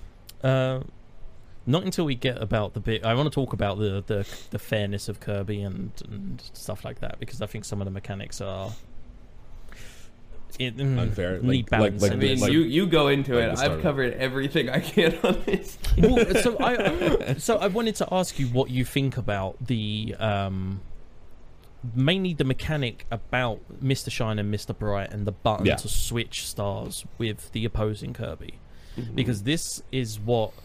Like, we played that second course, and Ellie was absolutely destroying me every single time. And so I was just like, to win this, I need to hit that button. I need to swap our stars. Yeah. And I ended up winning the world overall, and Ellie got so fucking pissed off at me. So I'm fucking done with you. She refused to play it. I had to convince her to play the other two worlds with me. And it's understandable though, because she literally did all the work, and then I hit one button and got her 7 stars. Yeah, that's how strategy works. Like, yeah, I mean, I think that's it's part of the mechanic, and like Kai said, that's part of the strategy. I would think it'd be a little broken if you had unlimited chances, because then you're almost kind of stuck in a loop of just each of you hitting it over and over again. But it's kind of like you have to decide, like, do I get these stars, or do I just wait and let the other person get the stars and then swap it through? Because we had instances like when Kai and I was playing where that was his mentality, was, oh, I'll just wait till he gets all the stars, and then I'll switch it, and then on one turn after that switch I'll go and like accidentally hit like 3 or 4 stars in one hit, and then it's just like, okay, well, now that hitting the switch was pointless, we're either tied or I'm up one. And now the switch is not even like that. Me wasting my time and not getting stars and hitting that button didn't really play out for me as well. So I think there is situations that we ran into where that happens. And again, the switch only can be used a certain amount of times. So if you don't get it on that last one and say like, I hit the button and swap mine and Kai's stars and he has more, now it can't be swapped back, and now I have more stars, and now I can make my way towards the hole and everything like that. So like I think it does add to the strategy, and I think it's implemented pretty well, I think. Okay, fair enough. Yeah, I was just curious because I know it was a big contention. She very pissed off. Did you guys also have this this thing where when we were playing last night, there are situations that come up where you just miss the hole, right? So like when you go over the hole, you go over the 2 stars and they become your color. So I turned them pink, and I landed just on the edge of the hole. Ellie was the yellow Kirby. She comes along, hits the Kirby into the hole, right? The stars turn yellow, but she hit me in such a way that I touched the stars as she went down the hole. So she went down the hole and got the 2 energy for potting the Kirby in the final hole and all of that lot. But I got those 2 stars because they were my color, even though she went in the hole. Yeah, there was one of the rounds where our hole ended up being close to like a ramp or a wall or whatever, and Kai was like close to the hole and he hit, but he hit just hard enough where he bounced to the other side. And then when I went to go hit it in the hole, I made it, but I also hit him, so I made it in the hole like you were saying, but he was close enough where the stars still changed back to his color, and he like won that round. And I was like, bullshit. So I want to redo. Can we see that again? Yeah, well, yeah. I mean, you've got the rewind on the on Switch Online. Oh yeah, there you go. I'll just rewind. Let's try this again. So would you change that if they was to like remaster this game? Would you change it so that whoever got in the hole just got the stars, or would you keep those stars above it? No, I would change. I would keep it the way it is, because it happens so infrequently, and it has to be such specific circumstances for that to happen. It only happened that one time. I've played through these courses many times with me and Sarah. I didn't have that happen at all with me and Sarah. It only happened when me and Kai were playing together. So I don't think that's as much of a hindrance to need to be taken out or changed at all. Also, I would definitely leverage that now that I know that happens. I mean, I tried to do it a couple times afterward, where I'll just sit on the edge and wait for Jared to come knock off me using me as a backboard, and then collect the stars afterward. It's like, I don't care about the energy, so... Right. But it's something that's so specific that like it wasn't even replicated. We did it once and then it never happened again, even if we like tried to do it. I mean, the other thing is, if you run out of energy, like if you have one turn to run out of energy, if you can get close enough to the hole, then you even have a second chance, because you won't get your turn to actually end up like you're going to lose your turn. So if you can just sit there while you're recovering anyway, then it's like, well, I have the chance of getting it. Well, I can't do anything regardless. There was so many times when Ellie ran out of energy on the way to the hole where I was like, I know I have 2 turns. I'm going to use this to go and steal some of your stars before I go to the hole. Oh, for sure. That's part of that strategy too. Did you ever have had an instance where you kind of got like hole in one and you swished it in and you get that sense of accomplishment? You're not like bouncing off the edges at all. Oh, it's so satisfying. I got it on the first world. I think it was like the 2nd level. It's very, very small, and there's the green barriers that you bounce off of. And I managed to angle it in such a way that I got that creature, bounced, got the other creature, and got into the hole off of the one shot. And I was impressive. Like, I'm never going to be able to do that again. I love the doing the right amount of like back. I think I did this once and it was impressive. The right amount of backspin where like it went over and then backspun and then fell into the hole. And I was like, well, I'm just going to give you that one, because that was impressive. Yeah. But in terms of the stars that we were talking about with the hole, I think I'd have to agree, because I So when I play pool, this is one of my tactics that I use, is that I will... So our pool's a bit different to your pool because you do like numbered balls and stuff. So over here we just have red and yellow. So the idea is you are interesting. You are a certain color, so you'll be the red. So basically you break, and then if you pot a red ball, you are the red color. So you pot all of your red balls and then the black. And so potting any of the yellow balls is like a foul. So what I'll do is, say I was the yellow, I will try and position the yellow ball on the corner of the pocket so that if somebody hits it with their red, they pocket it. I get a ball pocketed and I get 2 shots. And no, God, no, I was just going to say that this feels like that same sort of mechanic where you're like, okay, I wanted to pot the ball, I wanted to get it in the hole, but I've got myself close enough that there is still a chance that I could still take these stars even after you've potted the Kirby. So evil. No, in our pool, I don't know professionally. Do the numbers mean anything? Yeah, you're supposed to put them in sequence. Because ours is solids and stripes, and it's very similar. Like you break, and if you get a solid in, then you're solid, and if you get a striped in, then you're striped. But I didn't know if the number had any significance. I know I think it's like 9-ball pool in the US is like numbers 1 to 9, and then you're supposed to pot them in order. Oh, I see. Yeah. There are hundreds of ways of playing pool. Oh, there's so many variations. But yes, generally we just do solid stripes, any order, and then the 8-ball, which is black. And if you get the 8-ball in before you've hit all your other balls, then you automatically lose. Yeah, you lose. Yeah, we have that as well.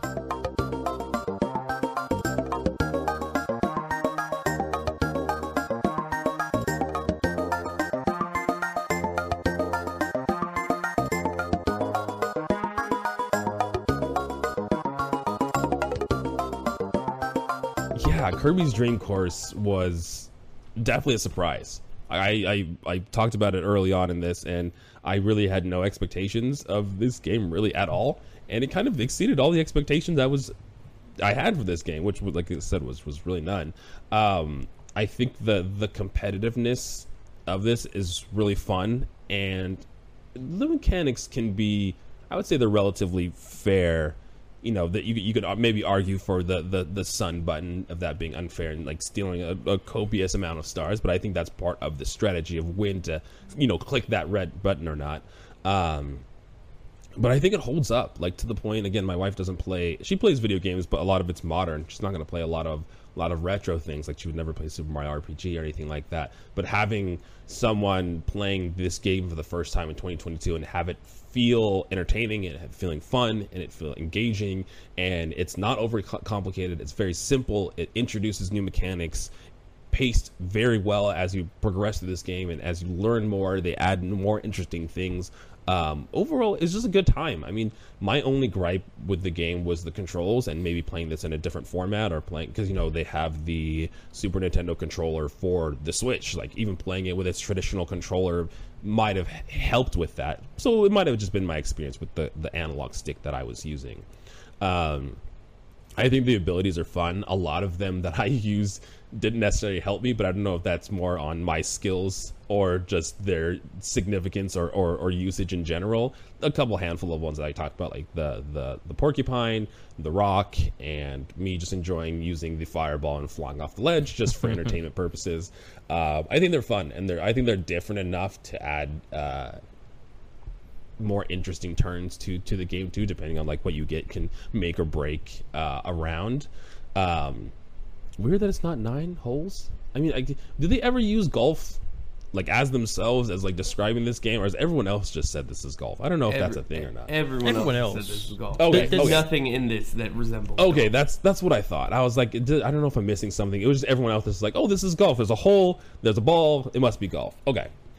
So yeah, other than the course language, which honestly I don't even know if that was like an actual like a translation from the Japanese, or if it was like, well, it's Kirby Ball in Japan. That's all it's called. Oh, which I think is a better title, to be honest. Like, yeah, Kirby Ball's better. Yeah, I have a feeling that whoever localized this in the 90s was just like, oh, how the fuck are we gonna sell this, laddie? And they're like, we'll call it golf. And it's just like, okay, well, Yeah. it's not that at all. But I mean, between all of the mechanics that they introduce, the different shots that you can take, the different spins that you can hit the ball with, the surprising amount of physics that the game has for the age of the game, I think all of it holds up really well. It's not super complicated. There's not a lot of depth to it. I think it's easy to pick up once you, like Kai was saying, once you play for an hour, you kind of have the idea of how this game works. And once you've played all 4 worlds, you've experienced the game. And now, for me, it kind of just seems like something that I might go back to, that is like, oh, it's a fun little mini game. Like, hey, let's play some Kirby's Dream Course and everything. But yeah, if you haven't played Kirby's Dream Course, check it out. It's on NSO. It's on the Switch. Play it. I think it was a fun time. Play with a significant other. Play with a friend.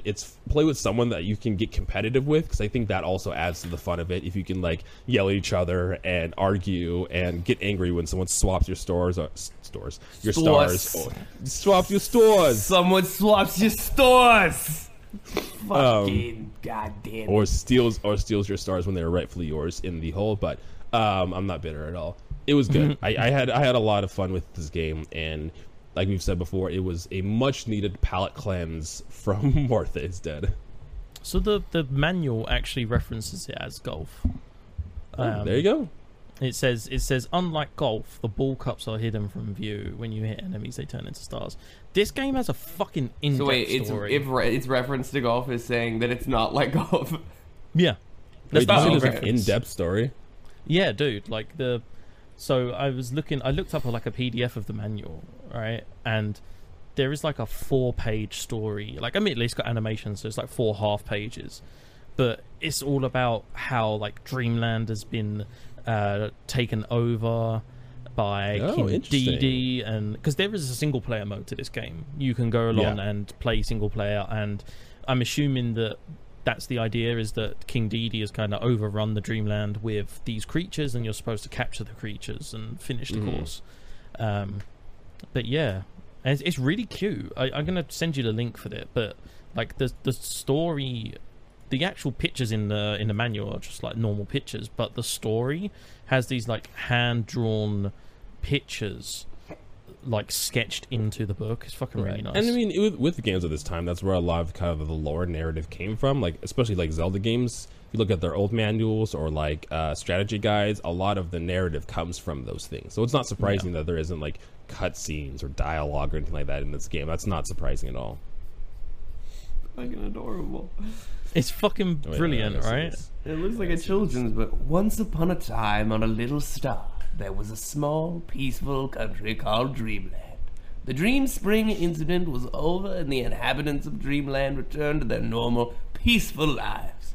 Every day, they would eat delicious meals and take wonderful afternoon naps. Oh my gosh, this is so cute! It's adorable! Right? Oh my god. It also looks like fan art, though. Like, someone drew this shit. Like, that's what it looks like. Yeah. Why do they not have, like children's books like this about Kirby and everything? Like, this is so interesting. Because look at how happy this Kirby looks. I don't know where my camera brilliant. It's this one. Oh, it's going to be blurry. It's adorable. Yeah, that's so happy. Screen. I'll put a picture up in the video version. Yeah. Right, Bakai, what did you think, Kirby's Dream Course? Do you know those like memes? They're like the question trees that are like, oh, like, you know, are you an incel? Yes, then you're a terrible person. Yeah. No, then you're not an incel. Like that kind of thing. That is how I will summarize this game. This game is good. It's great. It's very entertaining. The first question is, do you have friends? If the answer is yes to do you have friends, then you can continue on the path of playing this game. If the answer is no, this game is probably not for you. It's going to be like, if the answer is no, you're probably an incel. Yeah, you're probably an incel. Yeah, this is not a game that, you know, you'd want to jump into alone. You're probably going to get bored pretty quick. It's like the competitiveness and the strategy comes from playing against someone who you're like, yeah, you have that relationship with, where it's like, I mean, maybe even a stranger could be fun. Who knows? Mm-hmm. Yeah. The next question is, do you like competitive puzzle games? And if the answer is no, then you're not going to like this game. This is very specific. Yeah. This is a very specific setup for, you know, a game. And, like, I tend to like this stuff. I mean, I feel like I've played a game very similar to this way back on, like, one of my original Macs. I feel like there's been a quadrillion games that are just like this, like where you have like a little ball that you roll at various speeds and try to make it through a course, and like this is a good version of it. Like, it's entertaining. I think that the mechanics, other than the superpowers, which are really like unnecessary, but like you can choose not to use them. So like the rock does come in handy, especially with verticality, when you want to stop bouncing. But like for the most part, the rest of them are just like, oh, this is a crapshoot. I'll just, to tie it back to pool, which this is more like than golf. It's like, you know, when you're playing pool and like you know what you're gonna do and you know a shot, like that's normal in this game. And then when you're just like hoping to hit anything into a hole and you're just like smack it as hard as you can just to try to get something in, that's the superpowers in this game. Like that's the level of it like, really is. Accuracy, and like you're just kind of hoping that something good happens. You're like, okay, it's fine. We'll just, we've all been there when the pool ball turns into a rock and just stops moving, and you're like, oh shit, okay. Yeah, well. I mean, haven't we all? But no, it's a great little game. It's really short. I think that's the other thing I was surprised about. Like the 4 worlds, like what, hour, 2 hours to get through it all. Yeah, like which is like disappointing. Yeah. And I get why, you know, the Game Grumps community decided to expand it, because it's easily expandable, and it's also like, oh, I just want like what more challenges and more things to come up. Like I think that's fun, but. Solid game. Anyone who has you know, like a vintage game party or is getting together with a group of friends wants to throw something on that's not Smash, because we know we all do that. It's that and Mario Party is like the 2 classics. Like this is a good palate cleanser from those games. So yeah, overall good experience, good choice, much better than I Cubed. Or what was the other 90s Intelligent Cube? Oh, yeah, Intelligent Cube. Intelligent Cube was great. No, it was a game. The music, amazing. Yeah. Sure. Though. If the music is the thing that you have to talk about in a puzzle game, you've fucked up. It's not a good puzzle game. Ben, before you give your final thoughts, I've been kind of just scrolling through the manual here as you guys have been talking.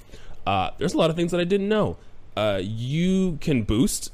Not sure if you guys were aware of that. If you're bouncing off of a barrier and you tap A at the right time, you will boost a little further. Yeah. When you're rolling, after you do your roll, if it's a flat roll, if you hold down A, you roll for a little longer. Didn't know that. When you're bouncing, if you're doing the bounce shot, you know you get the 3 bounces. But if you can time your A button presses right, you can continue to bounce until you misplace the A button if you do it at the wrong time. And on the water too, you can do backspin, but if you land on the water and hit A at the right time, you can bounce off the water. I knew that the A did something, because every time I was pressing it, he was doing this like little weird, you look animation. Wow. Yeah. I just didn't know what that was for. I just thought that was just like a weird little like flex taunt button. Just thought that was fascinating. That all of this. I'm trying to see what else we're gonna miss, but give your final thoughts. Why? I was gonna say like that's the double-edged sword of the retro games of today. Is like, you know, oh, okay, I can get it on NSO, but you don't have the manual, and it does make me wonder. Just to go back to Super Mario RPG, how much it would have impacted my experience of it, because a lot of my issue was with the ailments and the statuses you could affect. Like if you knew all that stuff in the first place. But I mean, Kirby, I'm so fucking glad I suggested this game. I think this was absolutely brilliant. Palette cleanser after Martha is Dead. I wholeheartedly recommend this to everyone who has the means to emulate it or play it on an NSO, or if you're one of these people who has a SNES and has original play it on, just play it. If you can get a hold of it in any means, play it. The one thing I will say is that you may be at a slight disadvantage if you are playing with somebody who knows how the game works and you have never played before. There's a very big sort of knowledge gap in that area in terms of just knowing like, oh, okay, this is how backspin works, this is how this ability works. You know, like when you get the fireball for the first time, you're like, what's that gonna do? You press B and it shoots you off the map. You're like, oh, okay, that's what it does. So knowing that going into it gives you this sort of almost advantage over something else. But if you've never played it and somebody you know has never played it before, wholeheartedly 100% you have to play this game. This is it's one of the most fun party games I've played. I think it's absolutely brilliant. And if you have NSO, it supports online multiplayer, so you can play against somebody else online if they also have NSO. Not 100% sure how you set it up, but it is doable, apparently, according to Nintendo. But yeah, 100%. You have to 100%. Everyone should play this game. Brilliant game. It's a great time. I like you're saying. Great little party game too. Give me a reboot, even if it's just the same mechanics with like more courses. Just give me more courses. That's what I want. Do this game, but in the Link's Awakening remake Switch art style. Like do that and that like claymation art style. That would be quite cool. That'd be quite cool. That's what I want. That's all we have for Kirby's Dream Course. It was a good old time. We're going to go into the next section, which we will be talking about our next game and giving you a little YouTube recommendations. Oh, yeah. Hopefully you brought those, Ben, because they're here. Yeah, I got them. We're good. Okay. Yes, Kai, tell us what we're playing next. What is our next main series that we're going to be playing through for the podcast? It is the... I don't even know how to classify this game. It's a drama. Story game, multi-selection, tell your own story game. It's like a Mad Lib, but Mad Libs, but for narrative. It is The Quarry, which is a 2022 very popular. SEO is hot right now on this Capital game. P popular. No, we're all about the clout. Capital P popular. We're all about the clout here. I'm a little clout goblin. But yeah, we're playing through The Quarry. We've played through both Until Dawn and Man of Medan. Not on this podcast, but just in our personal life, or at least I have, which I both enjoyed. This game is coming out. I saw some streamers play it on Twitch and was like, oh, hell yeah, we got to do this for the podcast. So excited to dive in. And now I'll pass it over to Jared, because I definitely didn't prepare anything to tell you how we're going to break this up. Yes, so we're going to be breaking it up essentially 2 chapters each episode, with the first episode consisting of the prologue, chapter 1 and chapter 2, and then after that doing 2 chapters each episode. I split it up that way, not for like less content, but with this game specifically, I think that we might get a lot of variety in what happens. So giving us enough time to kind of explain both of our situations, both of our gameplays. I don't know how, I mean, again, I've played Until Dawn and Man of Medan, and in my playthroughs of Until Dawn, there's been very different things that have happened. I don't know how drastically The Quarry can get with its experiences between 2 playthroughs, but give it the time to do that. So yeah, that's what we're going to be doing. The first episode will consist of the prologue through chapter 2, and then after that, we'll be doing 2 chapters each episode. Yeah. But I'm excited. I'm excited for this game. I loved playing Until Dawn and Man of Medan. They're really interesting. Until Dawn, Man of Medan. It's very. Have you played any of these games, Ben? No, I've not actually, which is kind of upsetting. Because they are very much up my alley. They are almost like FMVs, but they're not full motion. They're like kind of like they're CGI sort of games, as opposed to, they're like the game version of an FMV. Right. I have watched Let's Plays of all of them except for The Quarry. Yes. And I mean, Until Dawn was brilliant. The fact that mini spoiler alert, I guess, the fact that you can get everybody killed or have everybody stay alive is brilliant. Man. And I'm sure we'll come up right up until the end there, Jared. My first time playing through Until Dawn, literally until like the end of the game, I had everybody alive, and I was so happy about it. And one little mistake, one little mess up, set a series of unfortunate events that killed everybody except for 2 individuals at the end. I was so upset. Yeah, that's what's going to be interesting about these games. Is that Supermassive are famous for that whole like butterfly effect, and that's what's interested me a lot in these games. So what's cool? What's gone? what's cool about these as well is I think these are good games to play like with family or friends, maybe people that aren't super interested in games. I'm assuming the Quarry has this because the Dark Pictures Anthology all had it too, but they added multiplayer where Until Dawn didn't have this, local and online.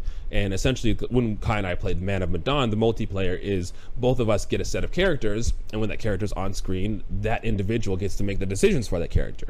And what we were doing is obviously we're trying to keep our characters alive as much as possible, but making certain decisions and circumstances that happen that doesn't always work out.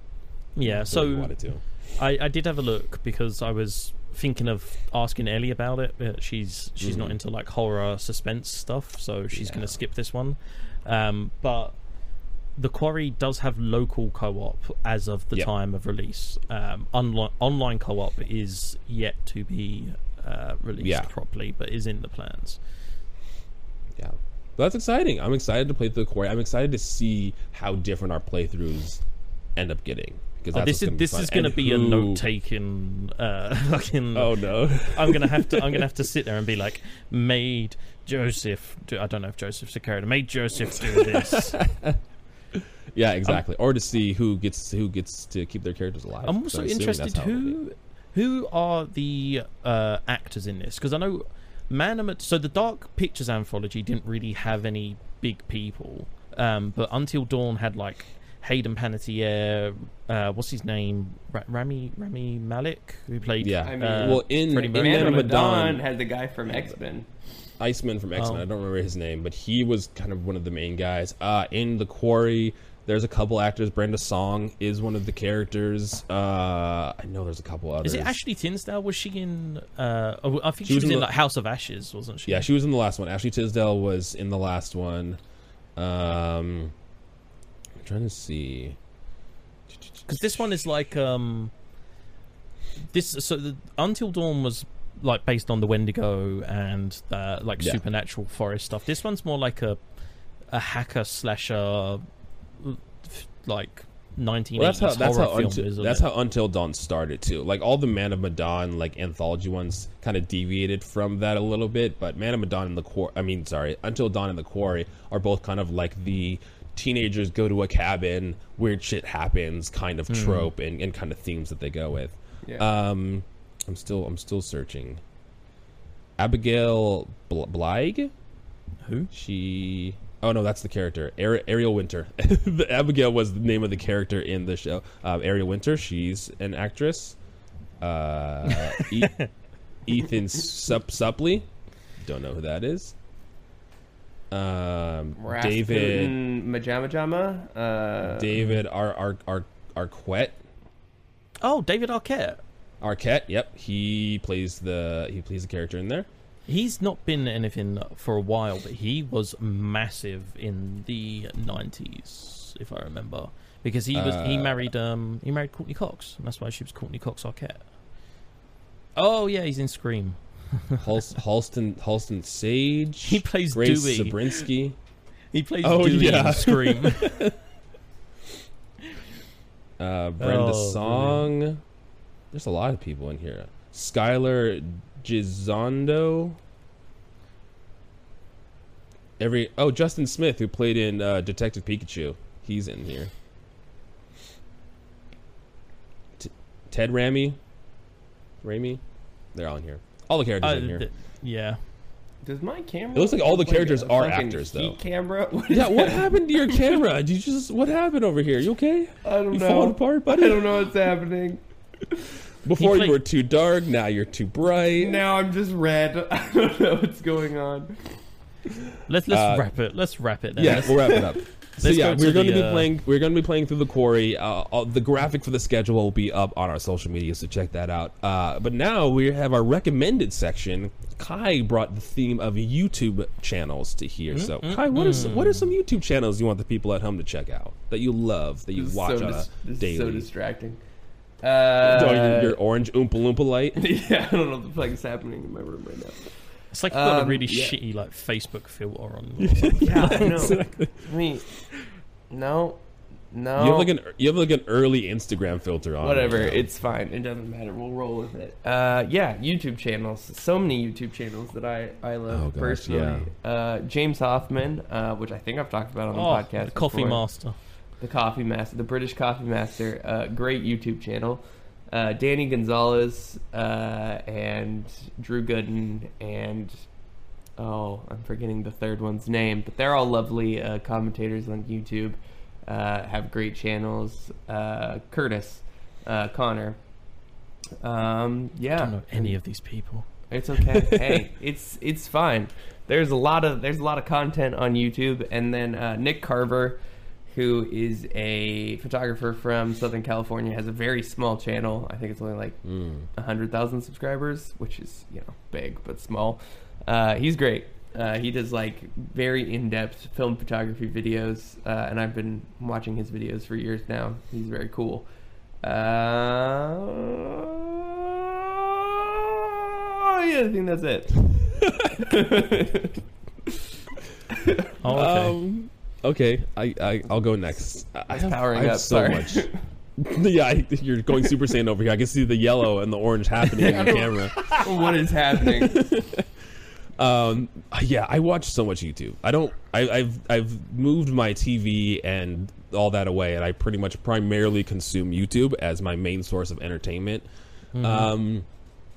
I love Pokemon, so for Pokemon Ones, Game Boy Luke, Shady Penguin, United Gamer, all of those are great channels to check out if you like Pokemon. They all started this new series in Pokemon Sword and Shield where they'll catch Pokemon and then fuse them together, and they mod the game where they can fuse the Pokemon into one Pokemon and then battle that way. Super fun, very entertaining. If you like That's Pokemon, crazy, holy shit. Yeah, it's so cool. And they take like the designs from the Pokemon and fuse them to the other ones and the movesets and the typings. It's really fun. It's very entertaining. If you like Pokemon, go check them out.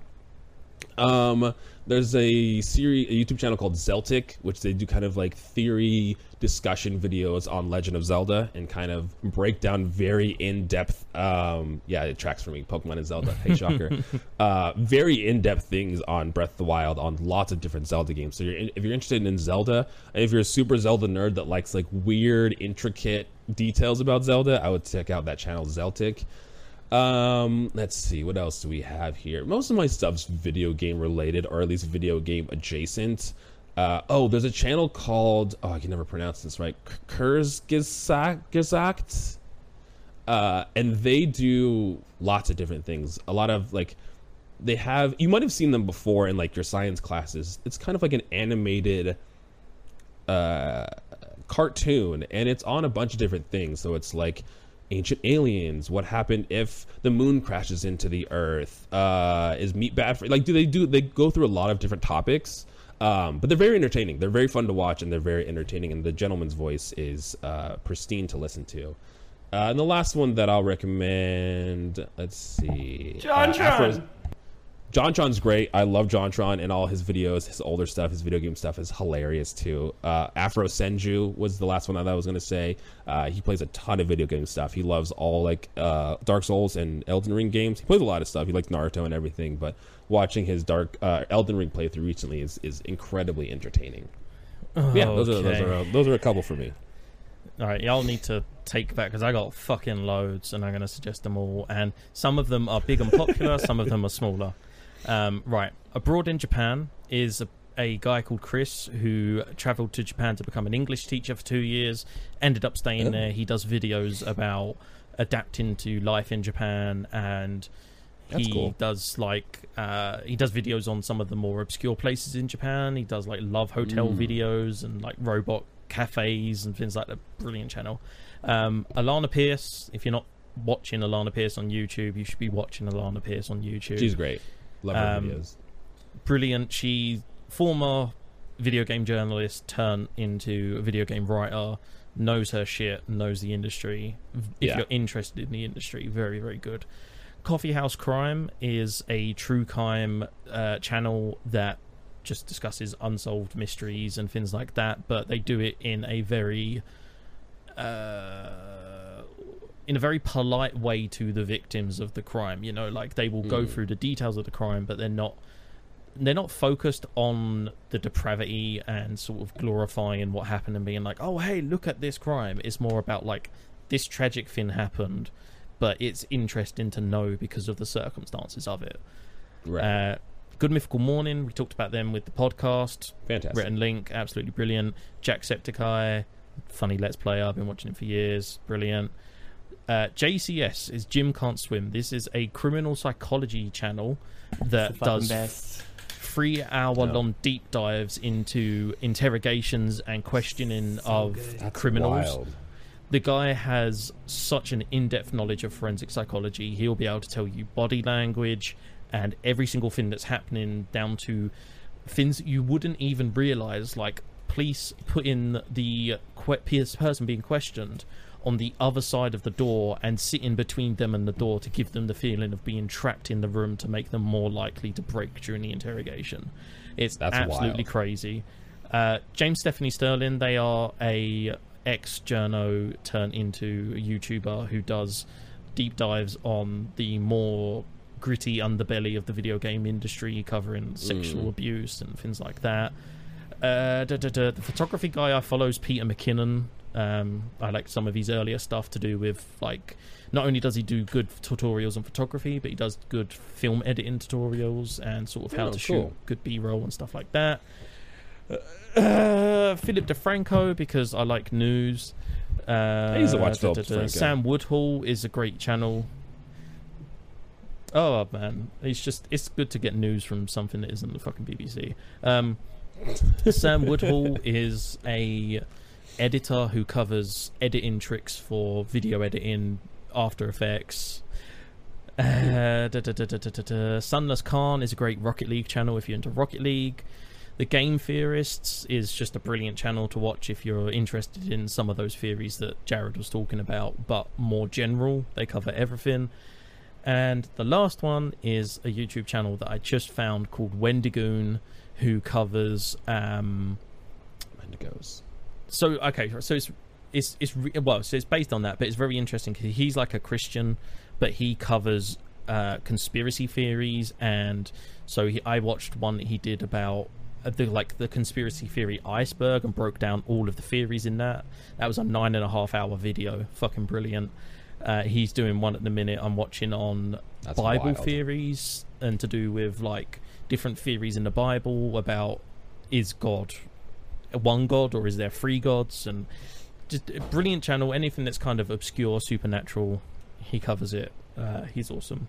I'm sorry there was loads of channels. All I do is watch YouTube and play video games. Yep, I'm the same way. The other channel that I wanted to recommend too is The Completionist. Gerard, he like the name says, completes video games in their entirety as best as possible, depending on the game, and it's very entertaining. And what he goes through to complete some games is wild. And the fact he's that putting he the goes Lord's through all work that in. He really is. But that's one last one that I'll put in here. I also want to put in The Needle Drop, which is a great music podcast. Anthony Fantano. How to Drink, which is great. Chad, which is also amazing. She's awesome. I'll add those. They're all good. We all only watch YouTube and play video games. That's all we do. What yeah, exactly. There's so many channels that I don't watch that I know are great. Like J Animation. I can't remember what her channel is. Jaden Animation. Jaden Animation. Really yeah. Brilliant channel. I don't watch her content regularly, but I know that it's a brilliant channel. Go watch her like Pokemon Nuzlocke videos. They're hilarious. And I think it's getting worse. Am I dying? If you look like you got jaundice or something, are you okay? I don't know what's happening. Guy's got jaundice from the podcast. Is this real? Is this me now? Or is it just the camera? I'm so concerned. But while Kai is dying, I will shamelessly plug our Discord server. Link in the description of the pod, and that. Come let us know YouTube channels that we are missing out on, or if we mentioned one that you love, then come and let us know. If we don't get 10 more people to join the Discord, I'll continue turning into a tomato and eventually die. But I think it's up to you. Ben, are you giving us a theme for next week? I believe it's you. Is it me? Okay. It is indeed. We went Kai, Jared, Ben. Definitely isn't me. I'll tell you that. Okay. Oh, fuck. I can do one if you want, because I have an idea. We don't have to do it in order. But now I feel like I have to do one. Now I feel like you're taking my turn. I'm just saying I've got one ready if you're really struggling. Okay, I know we all just said that we primarily watch YouTube, but I want to know some TV shows you'd recommend. What are some good TV shows that you've watched that you would recommend to the lovelies at home? That's our thing for next week. Specifically series, right? Like we just go in like TV series. Yeah. Okay. Like a TV series that you really enjoy that you want to. Yeah. Want to awesome. recommend. Okay. I'm down for this. That's what we have for you guys today. Thank you for listening. Thanks for getting to the end of the episode. Like Ben said, go to our Discord. Talk to us, have fun, chat. Tell us your YouTube channels that you like to watch. Follow us on all our socials. Our link tree is anywhere you can find our podcast, Play Along Podcast. Instagram, Twitter, TikTok. Leave us a 5-star review wherever you can. It helps other people find our podcast, and it makes us happy. It makes us glad to be here, and we need validation because we're all just sad boys. So we need your validation. Kai's color changes from a lack of validation. Yeah, we're going to go before Kai becomes even more orange, but we love you guys. We will see you in the next episode. Everything else is the correct color. This is all right. I don't understand. It's just your skin. It's just your skin. You look really tan though. You're looking more tan now. Okay, guys, we will see you in the next episode with Corey. We're going to be playing through the prologue through chapter 2. Bye. Have fun. Bye. Stay safe. We love you. Goodbye.